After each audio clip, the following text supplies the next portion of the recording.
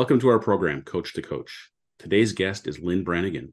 For more than 20 years, Lynn has been working with women of all ages to help them create change and achieve what they really want in their lives. On a personal level, Lynn likes to balance a healthy lifestyle with a good glass of wine. Lynn enjoys all sorts of regular exercise, travel, reading, and hanging out with friends, family, and her dog. Thank you for joining us today, Lynn. It's so nice to see you. Thanks, Greg. I'm delighted to be here. Great. So the way I like to start these off is to find out what first sparked your interest in coaching. Not a what, it was a who. Okay. Actually. So probably, about 25 years ago now, actually, I was working in London and had an opportunity I was running a transformation program for UK and Ireland for a big services organisation. And I had the opportunity to take what I was doing and interview to do the same thing in the US, in the Boston area. And I went, I had the interview, I got the job, I moved. And I noticed when the person who was going to be my manager was interviewing me, her style was kind of different, but I didn't think too much about it until I started working with her. And I was actually thinking of this morning when I was making coffee. And I still remember being in the meeting room and thinking, there's something very different about this person and I don't know what it is. What I noticed was she asked open questions. She wanted to help use the power in the room of the people get us to results. And I wasn't used to seeing that, which sounds strange or odd maybe, and a little bit sad, I think, but that wasn't the style of management I was used to. So after that meeting, I was like, what is it about you? You're a bit different and I'm not used to this. And she's like, oh yeah, well, my side gig, I'm a coach. And I'm like, you're what? I was familiar with mentoring because I'd been mentored at work, but the whole coaching concept wasn't familiar to me. So that was her name, because she's still around, as Marianne Robat, and I still have the utmost respect for her. She gave me and taught me a lot and became a very good friend, but that was my intro to the notion of coaching. And actually after that job, I returned to the UK and hired a coach, and shortly, probably a year after, started coach training. So I'm not sure if without her, I would be sitting here having this conversation with you today, in fact. Yeah, that's awesome. Yeah. It's funny because, even though that was quite a while ago, like I know for me and people I interact with, most of the people I talk to still don't know what a coach is or had never considered working with a coach and have a lot of preconceived notions about what a coach is. So I often have to kind of, for lack of a better phrase, set them straight on, on what it is. But that's so interesting. The whole field of coaching is grown and evolved so much over the years, but it's still on a relative basis fairly small and unknown, I would say. I don't know if that's been your experience. I would say yes and no. Initially, imagine, so that literally I started my coach training 23-ish years ago or something, and started to try and introduce clients quite early on.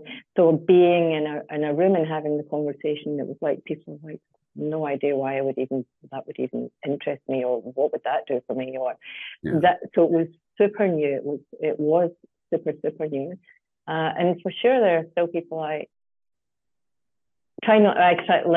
a lot of us now, we try not to use the word, we try and use another expression or explanation of what it is we do, so that people can get some inkling. And actually had that experience last week in a different setting and in a different language, interestingly.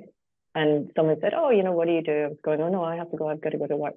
And I said, oh, I do blah, blah, blah. Pretty much like you just gave my intro. And in Spanish, she said, oh, you're a coach. And I was like, what? That's awesome.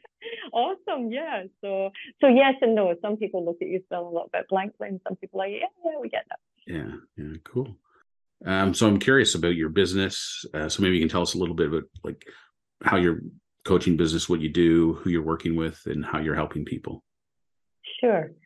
This I did give some thought to. And it's like a moving target, because people are moving targets, I would say. So the way I think about it is I work with women at different stages in their life, dealing with what they are dealing with at different stages in their life. So young women in their 20s who have come out of uni, and some maybe not have had the opportunity to go to uni, and are in the early stages of their career. They're trying to figure out, is this really where I want to be? Did I do all those years for this thing?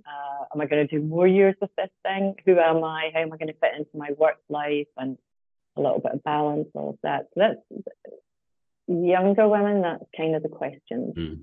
And then moving through the stages, life stages. So, for example, women who are going through or being through menopause, and they're at a point going, oh, I am just ready to do something for me.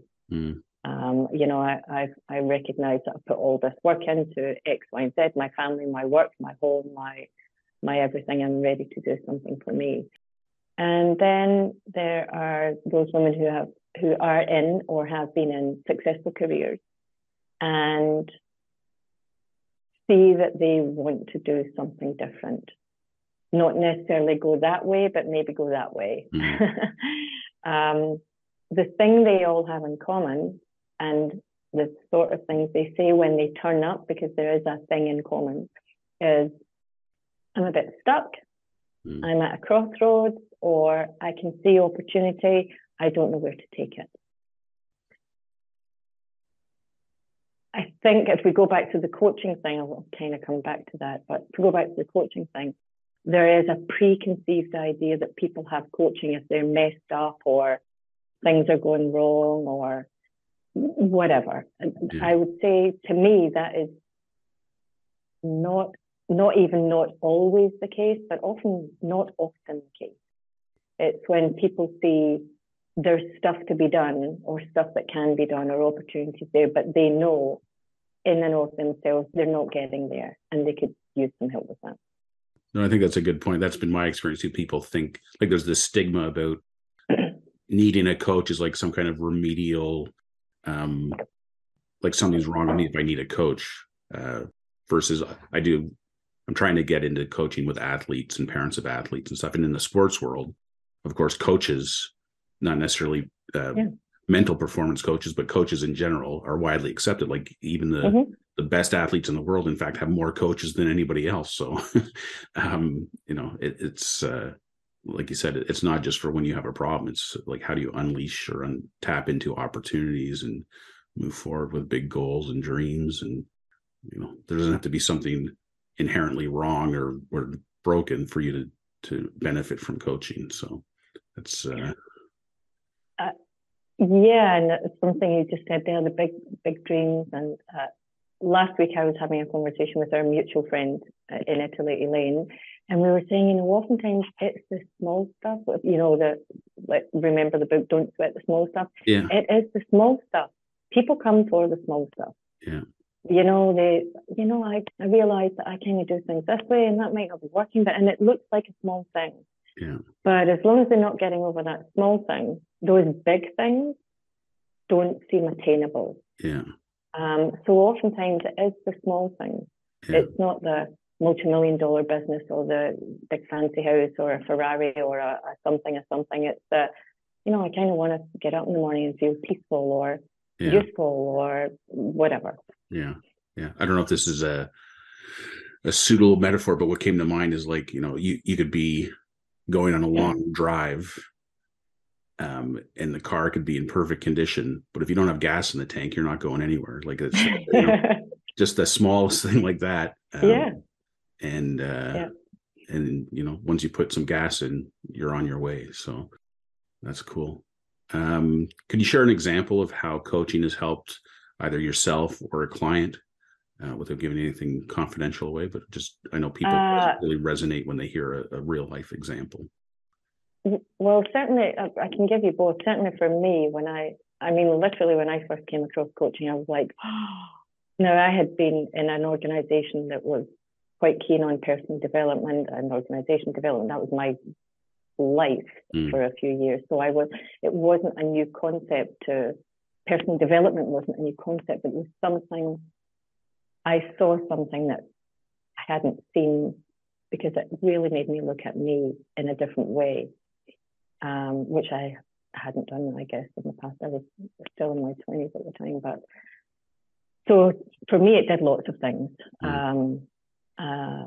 For other people, I have lots of client examples, but actually when I think of this question, I think of when I was pre-coach time. I was actually a mentor in my community in Cambridge. So I was doing my coach training, but I was mentoring young people who were somewhat disadvantaged and in a tough place. And the first young woman they gave me had an alcohol problem. She was single. She had 3 kids that she didn't have the care of. They were not under her care. And I was given 6 months to work with her, to be with her, to talk to her, to listen to her. And to this day, I still remember what she looked like. I still remember some of the things she liked. I remember her name and share it. To me, she is still the one person that I feel these types of skills helped, because it enabled her to see possibility. Just being with another person who listened and who didn't judge her and put all her labels on her. She saw possibility. By the end of the time that we were together, she had visitation rights with her children where she was allowed in the room alone with them. That had not happened before. I took her to the library one day, and I actually had to turn away to wipe a tear, because she didn't know such a place existed, where you could go and take a book and not have to pay money. And it was like, wow. But it was really just being and giving her space to be herself without judgment and be listened to, like as a person. You know, she was a person in front of me and to give care. So I still hold her up as one of my success stories, if you like. That's amazing. I mean, my kids are the most important part of my life, and I can't even imagine what a gift that was for her to get back to her children. So yeah, she'd had a very, very tough life to that point. Yeah. What's so interesting, kind of the concept of possibilities, right? Like we tend to. It's funny. I was watching a clip on LinkedIn today, and it was an interview with a basketball player, but he was basically talking about how he doesn't think about the past in the way he described the past. He didn't use these words, but the past doesn't exist. And then he talked about the future not existing, and how the reason he was so successful as an athlete was because he lived in the now. And I think of the example you just gave, and that young woman coming into those meetings with all this baggage about her past and how that shaped her, and it just she didn't even, like you said, didn't even know a library existed. But you start seeing things in the now, and I can almost feel like what a catalyst that experience for her would have been to opening up what is possible. And it's so powerful. That's wonderful. The next question. The small things. Yeah, the small things again. Exactly. Exactly. And there's a metaphor of the trim tab, I think it's called, on the rudder of a ship, right? And you can just change that like 1 degree, and you're on a completely different trajectory, different course. So I think I love that notion of even the smallest of things can make a difference, for sure. And I love that about being a coach too, is like you don't even have to do anything really. You're just pointing people in the direction of the possibility. Yeah. They see it for themselves. That's when the change really happens. That's the joy of it. Yeah. So if there's one thing that you would want people to know, what would that be?